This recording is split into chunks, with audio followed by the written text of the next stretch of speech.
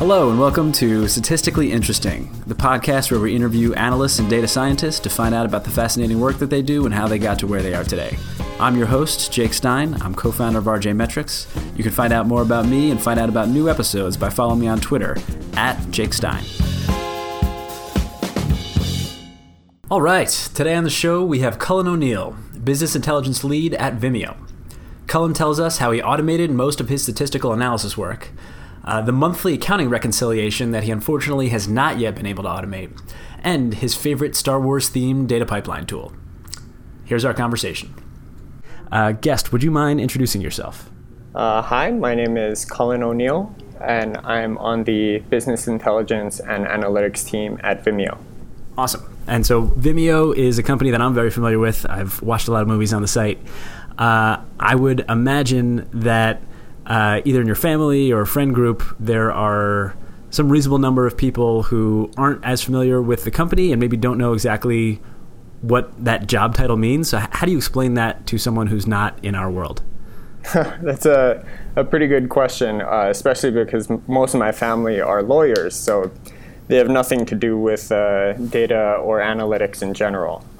So I kind of start out that conversation saying, I work with data, a lot of numbers, and kind of exploring that data for customer insights and whatever other types of analytics projects. And generally, once I see eyes start to gloss over, that's when I know to change subjects to something else.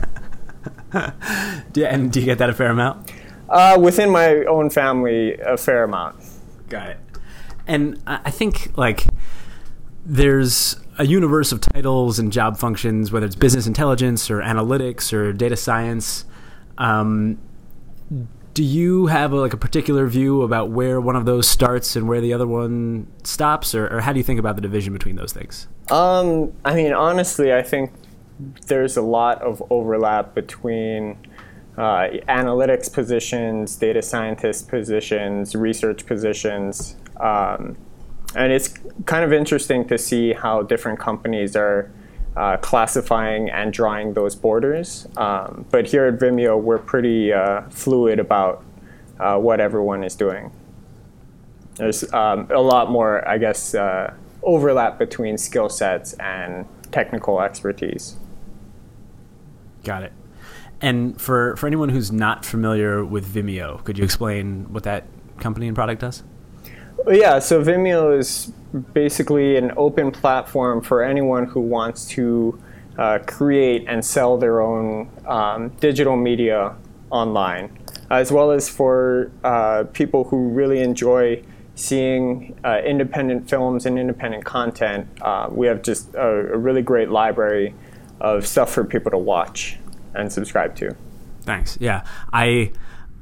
I know that when I get a Vimeo link shared with me, I just assume, okay, this is going to be much better than the average thing I've seen on YouTube or any other, video sharing site. I'm not sure if that was a purposeful decision from the beginning, but it just seems like the average quality is an order of magnitude higher than an internet video in general.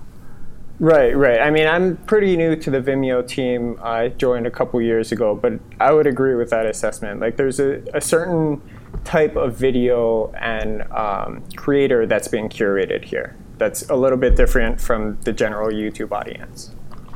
Yep.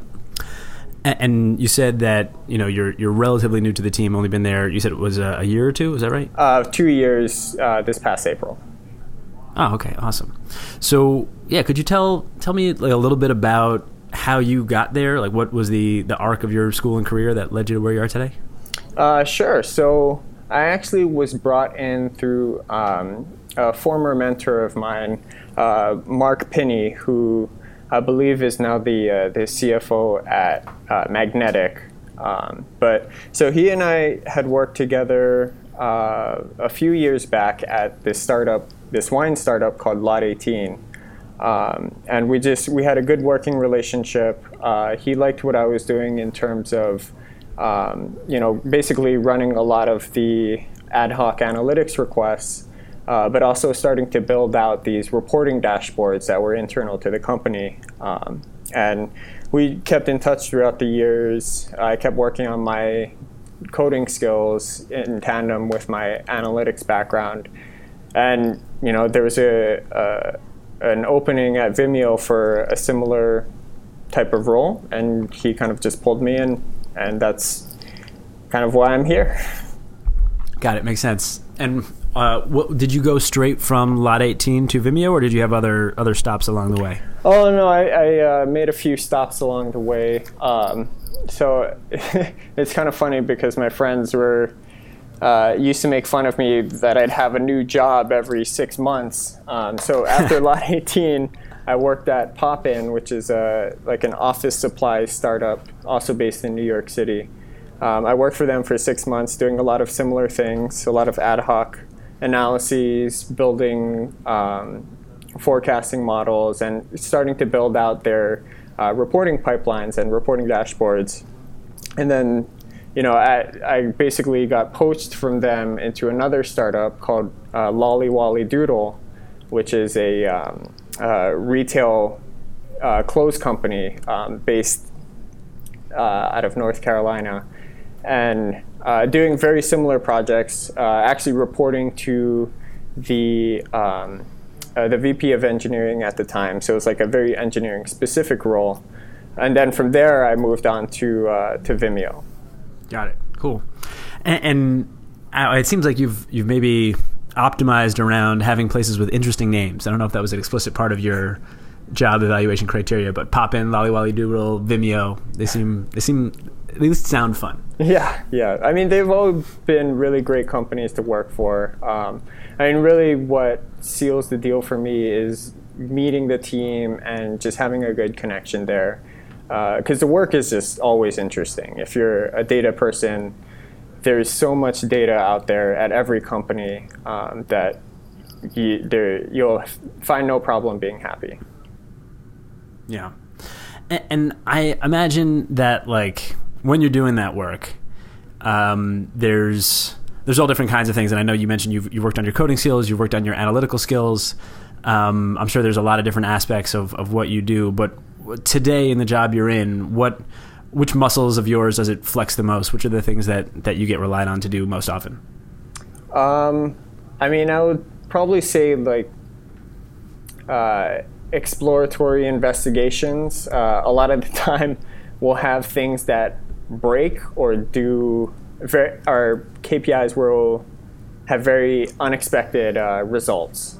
And so a lot of what I'll do that's not part of my routine day-to-day job is investigating those metrics and figuring out not only the what but the why of why a given KPI is down for a few weeks on end, or why our plays have doubled in the past few weeks, which is also like either way the direction swings, we always want to know and investigate why it's occurring.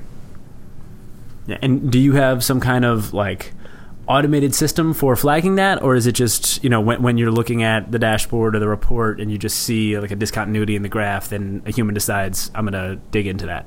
It's both. We have certain KPIs that we are tracking automatically on a day-to-day basis. And then there's also a weekly business operations meeting where we'll see these downticks on the chart on a weekly roll-up basis and kind of decide that this warrants additional investigation ahead of the ops meeting. Got it.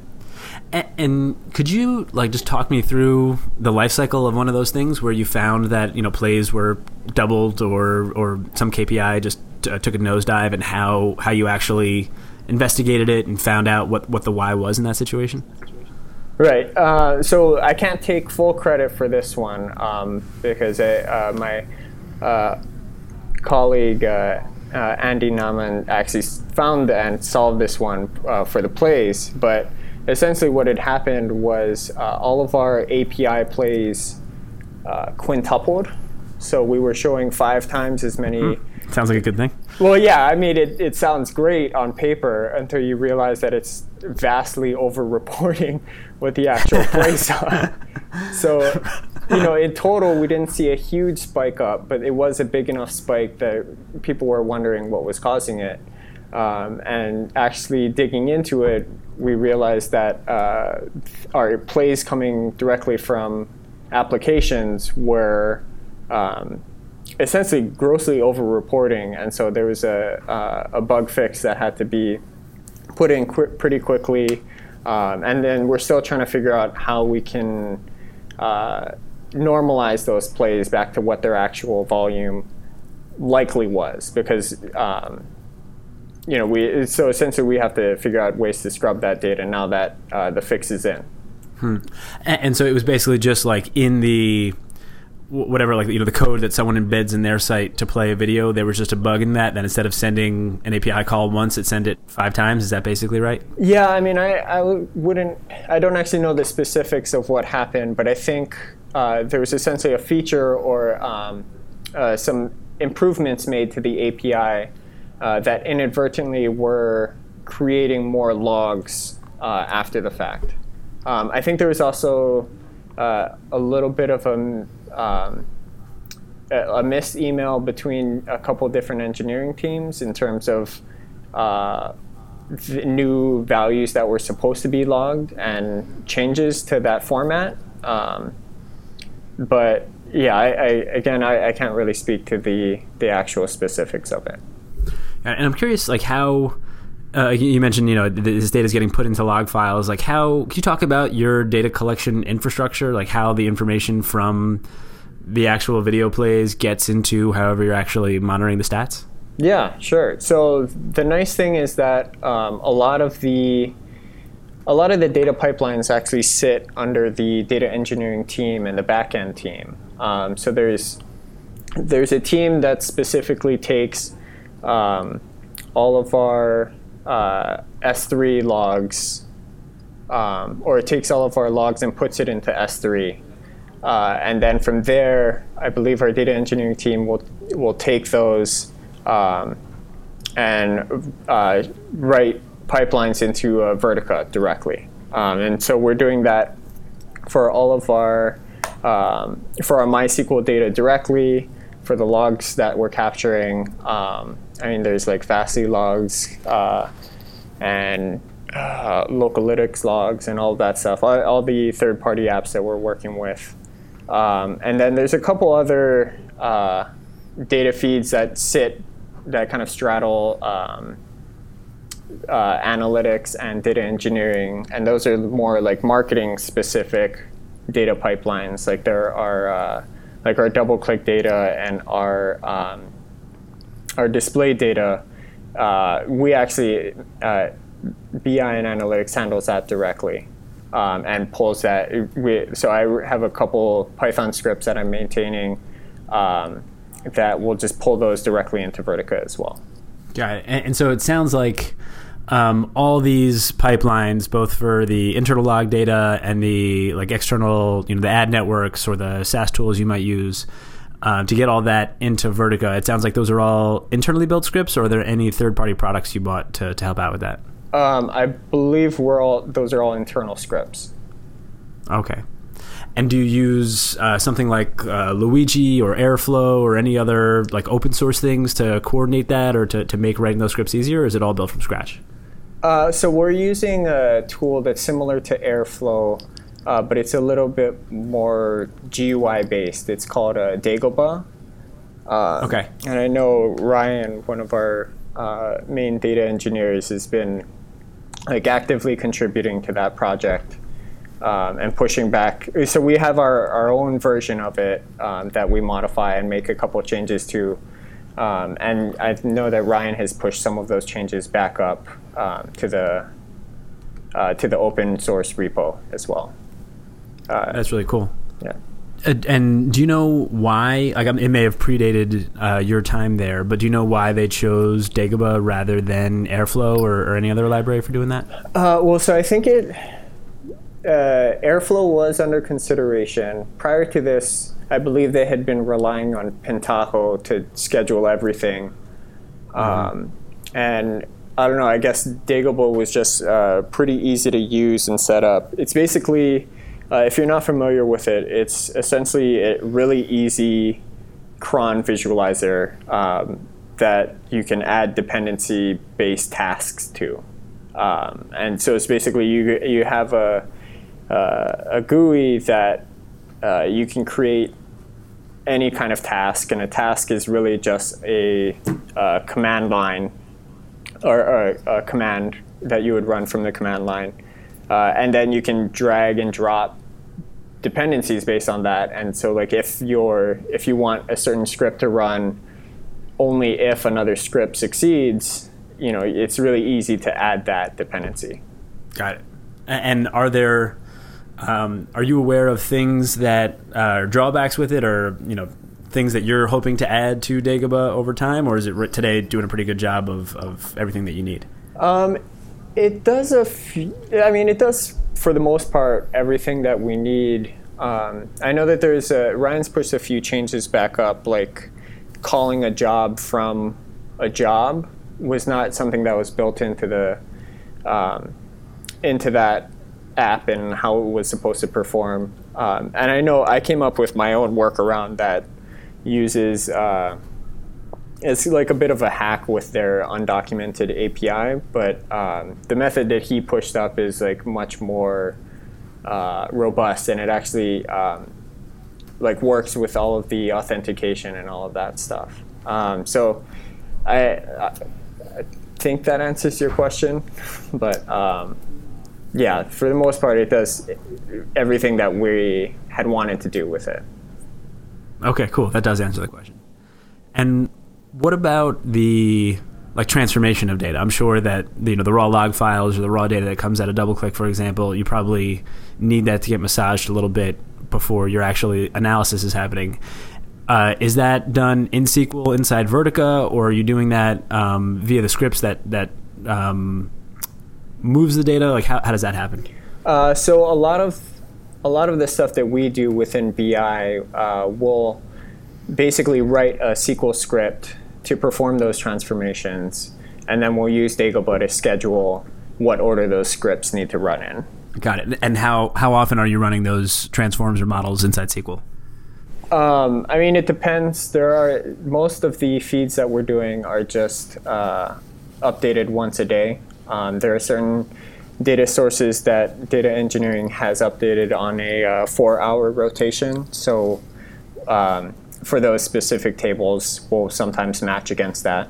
But generally, I would say all the regular analyses and pre-summarized tables that we need will just get updated once a day. And I knew the name Dagobah, but it just clicked for me that that's the swamp planet where Yoda was on in Star Wars. Yeah. I assume that's actually what it's named after? I am not sure, but we definitely have started calling Ryan Master Yoda, so... Okay, good. I'm glad. I mean, that's my ideal version of where the name comes from. If it's different, I'm not sure I want to know. Once the data gets into Vertica, what happens to it then? Are you guys running manual queries? Do you have a BI tool or tools that you put on top of that? How does that work? So we have certain BI queries that transform data into objects that we definitely want to use. So like instead of having a raw sales table, we'll apply the business logic that we know we'll need against it, transforming all the currency information into US dollars based on those points in time, deduping rows and fixing cases where there's or basically correcting the data where we know that that data is missing or needs a correction, or applying our own groups and stuff to that. So in general, we try to rely on those transform tables, but we also have to do a fair amount of querying against raw tables as new analyses come up. We mostly have a centralized analytics team, but there are also pockets of analytics that occur within the internal to the marketing department and internal to the audience department. Oh, okay, great. And yeah, that gets into something else I'm very interested in. So like the organizational structure. You mentioned that it's kind of centralized and decentralized. How does work get split between that, or how do the people split their time? So generally, if a team has an analyst or an analytic manager on them, they'll kind of be the point person for all of the marketing analytics projects, or be the person that kind of heads up that conversation when they need to take it to another level beyond their own technical skill set or anything. Like for our marketing attribution project, like he's our point person on marketing, but we would do most of the logic that actually goes into building the marketing attribution table. And it's kind of for his purpose that he would run the analyses against that table for the marketing, for the rest of the marketing team and managers. Similarly, on the audience side, there's a kind of a dedicated person there. So that's kind of the central analytics team kind of serves the whole company, and the, I guess, decentralized analytics managers are specific to their function within their team. Okay. And so maybe just to try to restate it in my own words to make sure that I understand, it seems like the centralized team is making sure that the analytics infrastructure and the data is in good shape, and then the decentralized analytics managers that sit with a team, they're the ones that are responsible for using that infrastructure to actually enable each of the teams to make data-driven decisions. Is that the right way to think about it? Yeah, I think that's a good way of summarizing it. And you mentioned the data engineering function before. Is that separate from the centralized analytics team, or does that sit on the engineering team, or where do those folks report up to? Yeah, they're separate. They funnel up into the engineering team. I think business intelligence and analytics ultimately is under the finance umbrella. And how many people are on the BI and analytics team? 6 of us. Yeah, so we're pretty small and scrappy. That's great. How big is Vimeo as a company? I want to say 200. Oh, wow. Yeah, we just made an acquisition as well, so that's 22 more people. So I think we're somewhere in the low 200s or so. Cool. What did you guys acquire? VHX. Oh, I've heard of them. That's very cool. Yeah, we're pretty excited. For anyone who hasn't heard of VHX, you want to just give a 30-second overview of what they do? I'm actually not super familiar with them as well, to be honest. Oh, okay. I kind of know them that they're like a white label product for subscription on-demand content. And I know that the reason we made the acquisition is because that's something that we're looking to do. And there's actually, I think, some Vimeo alumni on that team. So there's just a really good mesh between where we had already wanted to go and didn't see ourselves building within 2016. And so the acquisition just really made sense. But I honestly hadn't heard of the company up until yesterday. Oh, okay. Did the acquisition just get announced yesterday? Yeah, it just got announced yesterday. Oh, wow. Cool. Congrats. Yeah, pretty excited. Yeah. My understanding of VHX, which might be wrong, but I always thought about them as like when someone like Louis C.K. wants to go direct to fans and, have a website where you can buy their content without, going through a TV network or something like that. They power that infrastructure. Which I think is cool in the way a lot of the world is going. So it's awesome. And I think it's a natural tie-in, like the overlap with Vimeo. Cool. So with the 6 people on the BI and analytics team, how are roles and responsibilities split there? I know you mentioned there's a lot of overlap and cross-functional things, but what kinds of different people are on that team? Yeah, so we have one guy who's dedicated to all of our consumer research and kind of taking surveys and getting feedback from not only our audience members, but also our creators to see, are we giving them the right tools that they need to succeed and stuff like that. We have 2 people that are dedicated to more, I would say, product type analyses. Myself and my direct report are more responsible for reporting and business analysis type projects. And then we have our VP who manages the rest of us.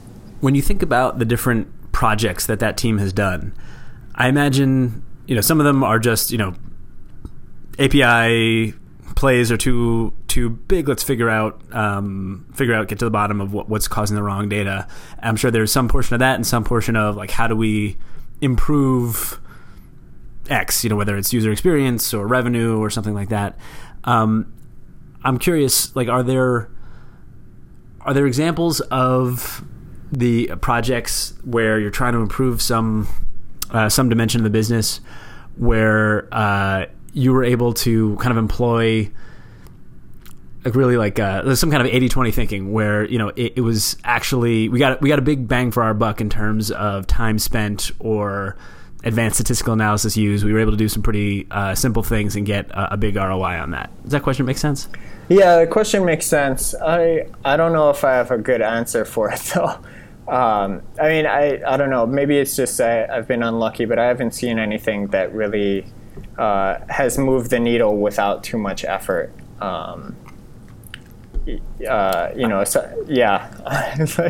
Unfortunately, I feel like a lot of the statistical testing we do, and what a lot of companies do are these changes that they want to make to the site or to the product that essentially function as a do no harm type of change, where we aren't going to be able to prove one way or the other that it has a net positive or net negative effect, but let's just make sure that we're not shooting ourselves in the foot and making it impossible for us to meet our year-end goals. And so what about if there haven't been easy wins, and that's totally reasonable, can you talk about an example of a time where you did have to put in a bunch of effort but you ended up getting a big improvement as a result? I'm trying to think of generally this would kind of fall into some of the tests that we've run. And there is one test in particular that we had made certain product changes that were. So I don't know if I can get into the specifics of it, but essentially what we had done were some product changes that were a really good user benefit, but it was also one of the calls to action in terms of subscribing. And so when we had run the test, initially we had thought that the change that we had made would be really bad for the business long term. It didn't seem like it would make sense, and like there was kind of I wouldn't say an argument, but two very adamant schools of thought on this is what we need for the users and this is what we need for to make sure that we are still in business. And then it kind of we looked a little bit closer into the analysis and saw that maybe the long-term trends aren't as bad as we think.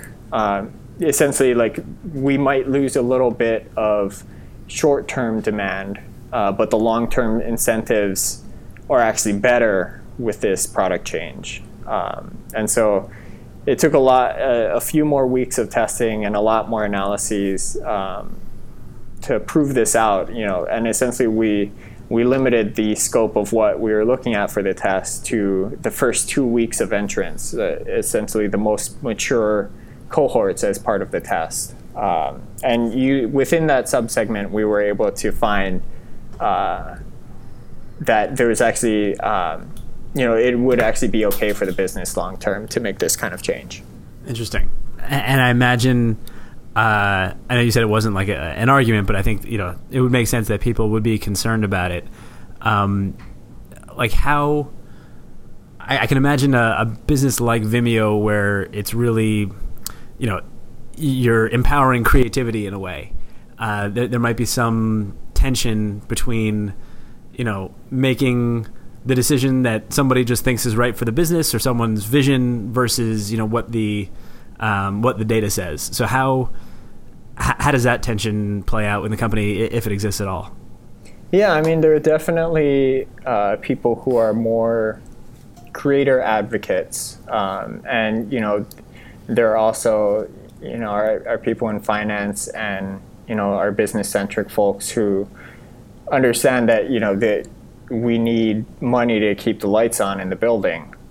So it's like there is always kind of, we need both heads into the room to find some kind of happy medium, particularly because, we could make the best uploading tool in the world and make it free for everyone to use and all of that, and then we'd kind of all be looking for jobs in a few months. So it's just where can we, I guess, put enough features where people are excited to use the platform, on a casual level, and still have those triggers in place where, when someone wants to become like a professional creator, that they have those levers ready to go, and that it makes sense for them to actually use Vimeo as their platform to become a creator.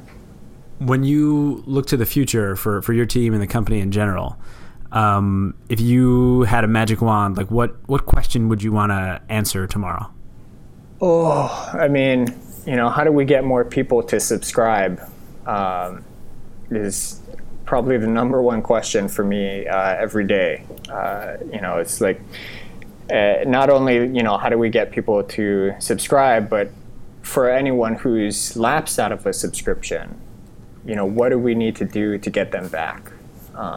Those are, the two biggest questions, I think, that are on my mind. And it's kind of an the answer is always evolving because, tools on the internet are also constantly iterating and improving and adding new features and stuff like that. So it's, just if I could automatically know, like, hey, if you do X, you'll increase your first-time subscriber rate by Y%, and the volume of people resubscribing by Z%, that would be great. It would take a lot of hours out of my day that I've run at these analyses. Yeah. And so what do you think is like, or what sorts of questions or sorts of analyses do you expect to run to try to move the ball forward on that question? And we do a lot of cohort analyses. We do a lot of modeling to see what we would expect the number to be, from both a high-level forecast and more of a bottoms-up forecast. Seeing like each of the different paid and organic marketing channels, how many subscribers and returners, we can expect to get, all that stuff. So, I mean, I would expect all of that stuff to just kind of continue going forward. I don't think that that's really going to go anywhere anytime soon. Yeah. And to do those cohort analyses and that modeling, is that done directly in SQL, or do you use a tool for that? I would say most of it is done in SQL, or a combination of SQL and Excel. Is there anything in your teams, like, or the company's data infrastructure in general, that is something that you have to do now that is kind of a pain, or you wish you could either outsource to a third party or buy a product for, or just make not part of you and your team's job?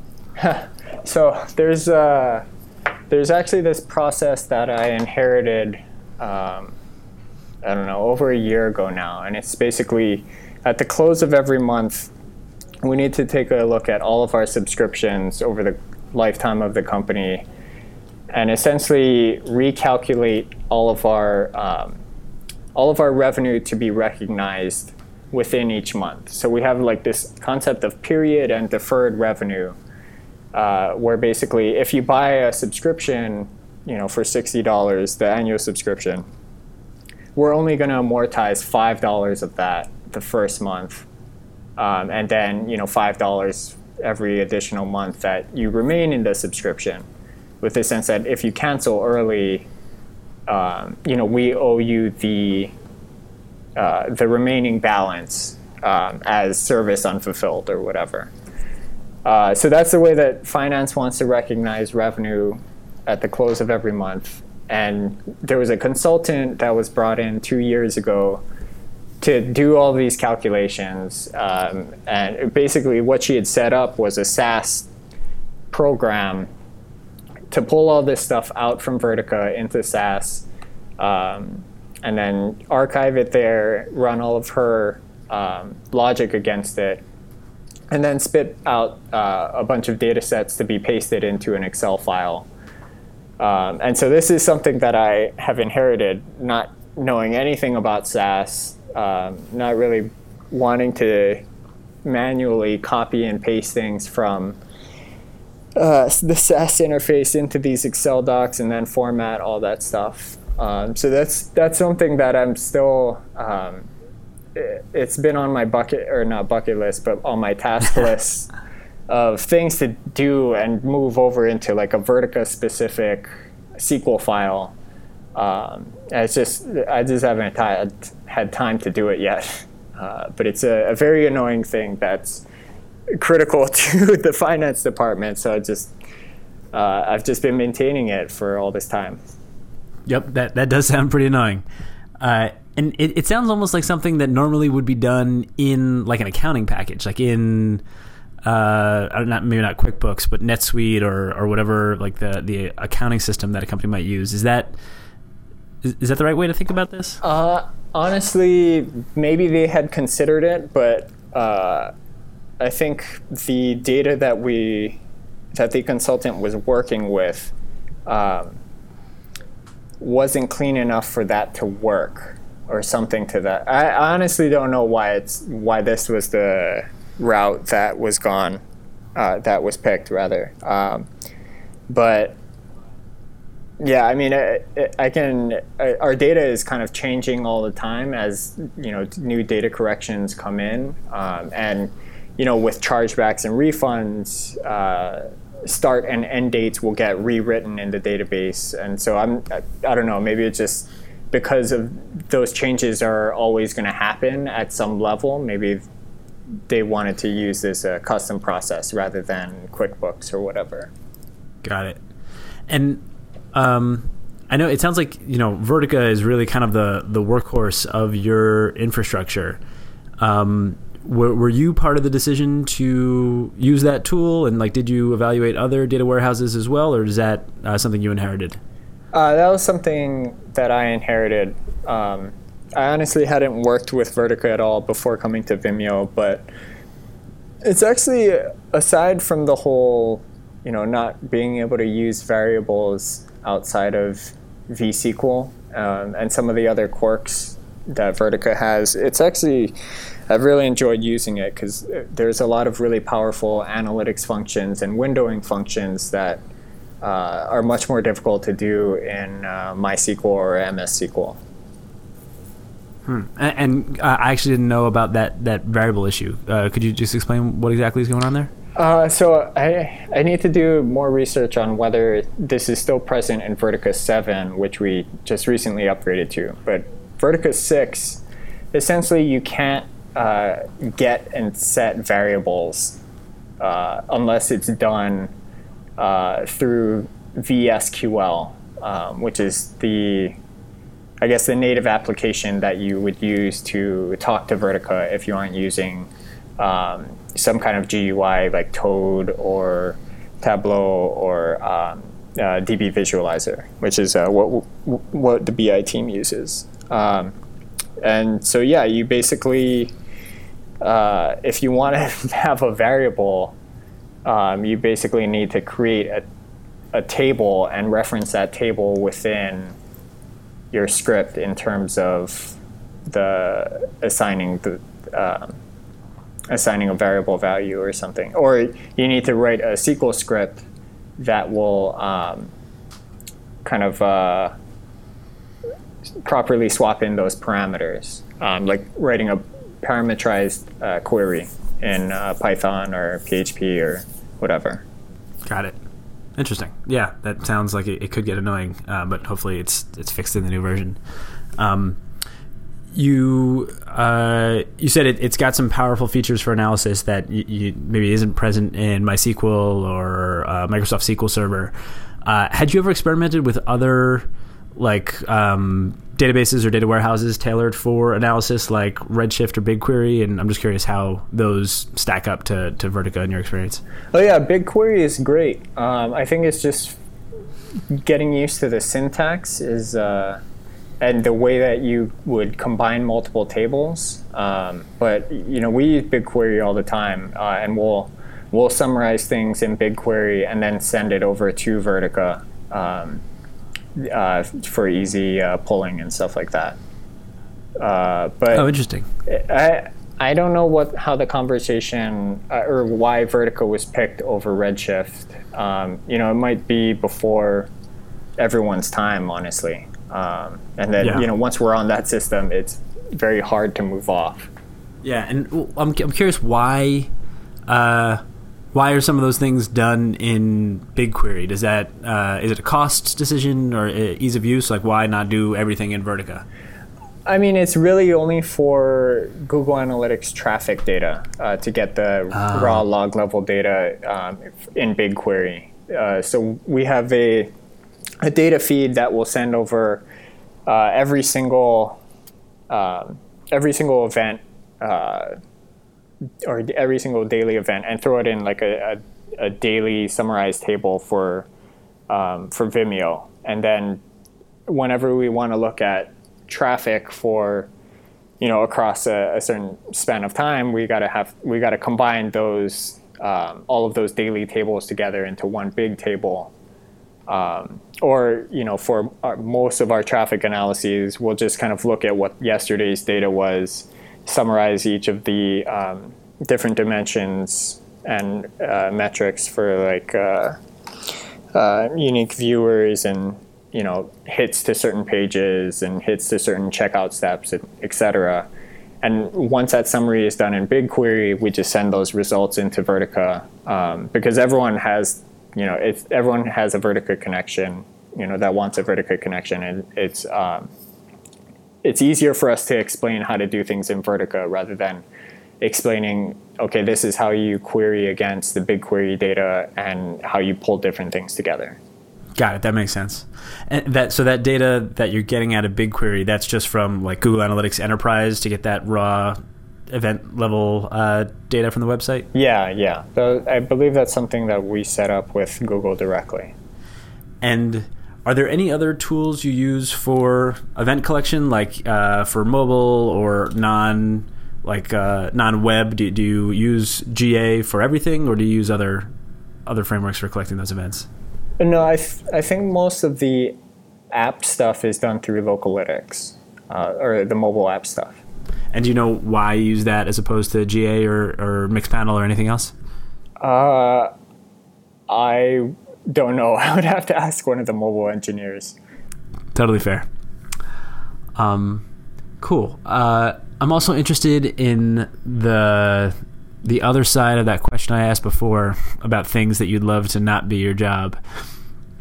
Are there tools or services that you rely on now that you in the future would potentially like to either bring in to be a part of your team or by the data engineering team, or maybe you just need a different solution for the job, like something that's probably not going to be the long-term part of the Vimeo stack? Yeah, I mean, one thing that I think we're sorely needing, and I've talked to a few other companies that are running into this issue as well, is the concept of a data dictionary, where anyone can kind of query a table or look at a table and know, what each of those columns entail and all of the assumptions that are built into it. So the closest thing we have to that is our internal repo of all of our SQL scripts and the comments that are in those scripts defining like, okay, this is what this calculation is doing, or this is why we're filtering it in this way. But there's not really a very good definitive source that anyone within the company can either pose a question to or provide information for, and have it accessible to everyone in the company. I've heard some other companies say similar things, how that is a pain point. When you think about how you'd ideally like that to be solved, Is that, could a wiki be the answer for that? Is it something where you want more metadata inside Vertica, or like how do you think you'd ideally want that problem to be solved? Well, so I've tried a wiki, so using the Git wiki for stuff like that. And the issue that I found is that anytime you make a change to that table, you also have to know to make a change to the wiki as well. And then if you don't, you're going to run into some disconnect issues where there's going to be a mismatch between what the wiki says the columns for a table are that might not match up with reality.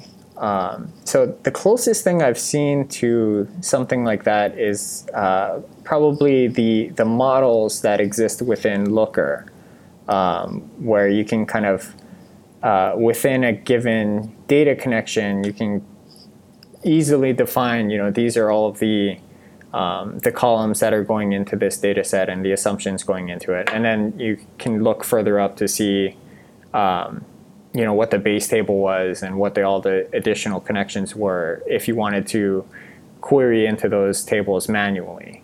So yeah, I mean, that is something that we kind of looked into, but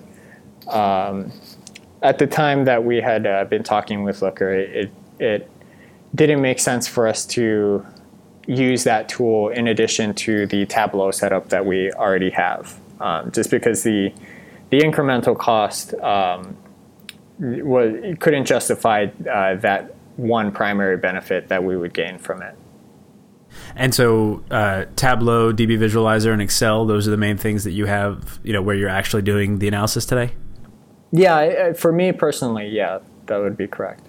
So what do you think for the future of that data dictionary? Like, at least for now, it doesn't make sense to do in Looker, probably not the wiki, or is it just an unsolved problem that you're not sure how to handle? Well, from what I'm told, VHX actually uses Looker for their BI and pipelining processes and all of that. And so I still need to talk with finance and all of those guys. But from what I hear, we may be actually able to grandfather that contract in to Vimeo, awesome. Which would be awesome because we'd get all of those things that we're looking to do. In addition to the other really cool things that you can do with Looker in terms of drilling down and easily sharing reports and dashboards and stuff like that. It's definitely a cool tool. So it'd be great if I can get my hands on that again. Yeah, absolutely. And they're a good partner of ours, and we have a bunch of customers in common with them. And I agree, the tool is super cool. And I think for this, the modeling use case, it really shines. So that'd be great if you could use it through VHX. Yeah, for sure.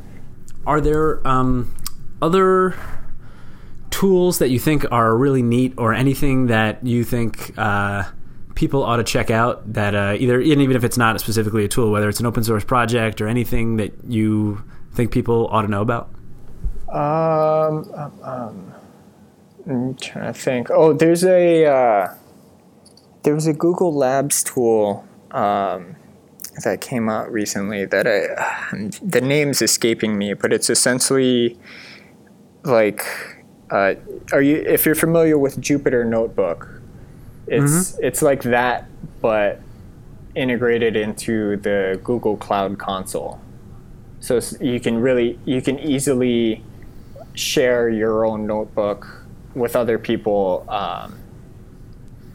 through the Google Apps interface. And cool. The only thing I think is that it's not as flexible as Notebook in terms of what modules you can install, but it looked really powerful in terms of collaborating and sharing analyses and sharing methodology and stuff like that. So it's something that I want to check out some more. Yeah, and did it seem like it was basically just like they took Jupyter and hosted some subset of the functionality, or is it a totally different project and code base? No, it looks exactly like you described. Like they took Notebook and are hosting it themselves. Oh, cool. Yeah, that is awesome. And have you spent much time with Jupyter? Like, is that a tool that you use? Yeah, we used to use it a lot for statistical analyses, and sometimes we still do as well. But for the most part, I've tried to automate as much of the statistical analysis that I can, although we still rely on it from time to time. Got it. What do you use to automate those analyses? So I wrote essentially a Python application that will basically there's a web form that you can create an experiment, an A/B experiment, and select the metrics that you want assigned to that experiment, and set date ranges, confidence intervals, stuff like that. And then there's just a couple commands that I have to run from the command line once that metadata is entered, and all of the results will basically show up in this web front end that I wrote. So that's awesome. Yeah, it's basically just a way of just because so many of the metrics on our stats tests overlap, that we don't really need to write all new queries. We just need to say, okay, this is the table where you can get all of the samples and the IDs for those samples, and then use those IDs on all of the same transaction tables, play tables, etc. Got it. And is that something you've done at other companies, or you saw someone else doing, or is it just something where you had an itch and you scratched it? It's kind of the last thing, and it was something that our stats analyst was building before he left to work at Managed by Q. And actually that brings up a good question. Are there any job postings at Vimeo that you want to point people to, or anything that you're hiring for to join the Vimeo team? Oh yeah, I mean, if anyone's interested in joining the Vimeo team, I think we have a fair amount of positions open. For our team personally, we're looking for some people who are stats oriented, but really just any kind of analytical people. We're definitely a data culture, a data driven company. So yeah, I mean that's what we're looking for. Nice. And where can people go to find out more about those jobs and apply? Is there, or Google Vimeo job openings or something? Yeah, or vimeo.com/jobs will take you right to all of the openings. Great. Vimeo.com/jobs. Sounds good. Are there anything we didn't cover in terms of analytics or BI or data at Vimeo that you think would be interesting to talk through?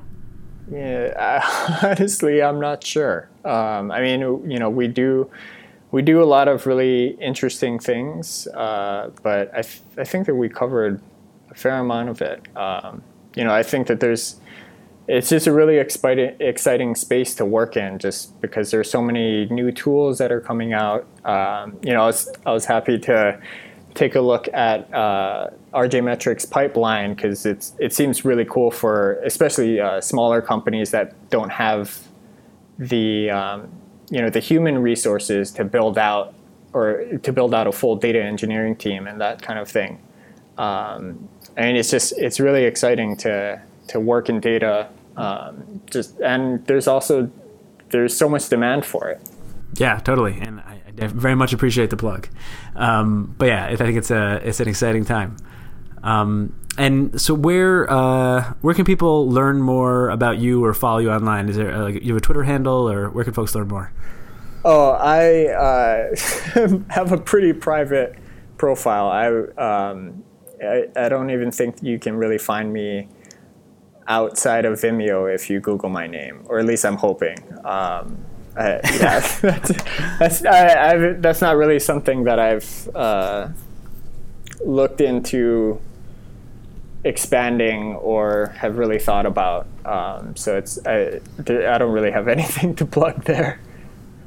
Okay, cool. That's no problem. Nothing wrong with that. Well, excellent. Cullen, this has been really great. I really appreciate it, and thanks so much for talking with me. Yeah, thanks for having me on. It was a pleasure. Thanks for listening to Statistically Interesting. This podcast is produced by me and Ryan Williams at RJMetrics HQ, which is right across the street from City Hall in sunny Philadelphia. If you like what you heard, be sure to hit the subscribe button so you'll never miss an episode, and rate us on iTunes or wherever you get your podcasts.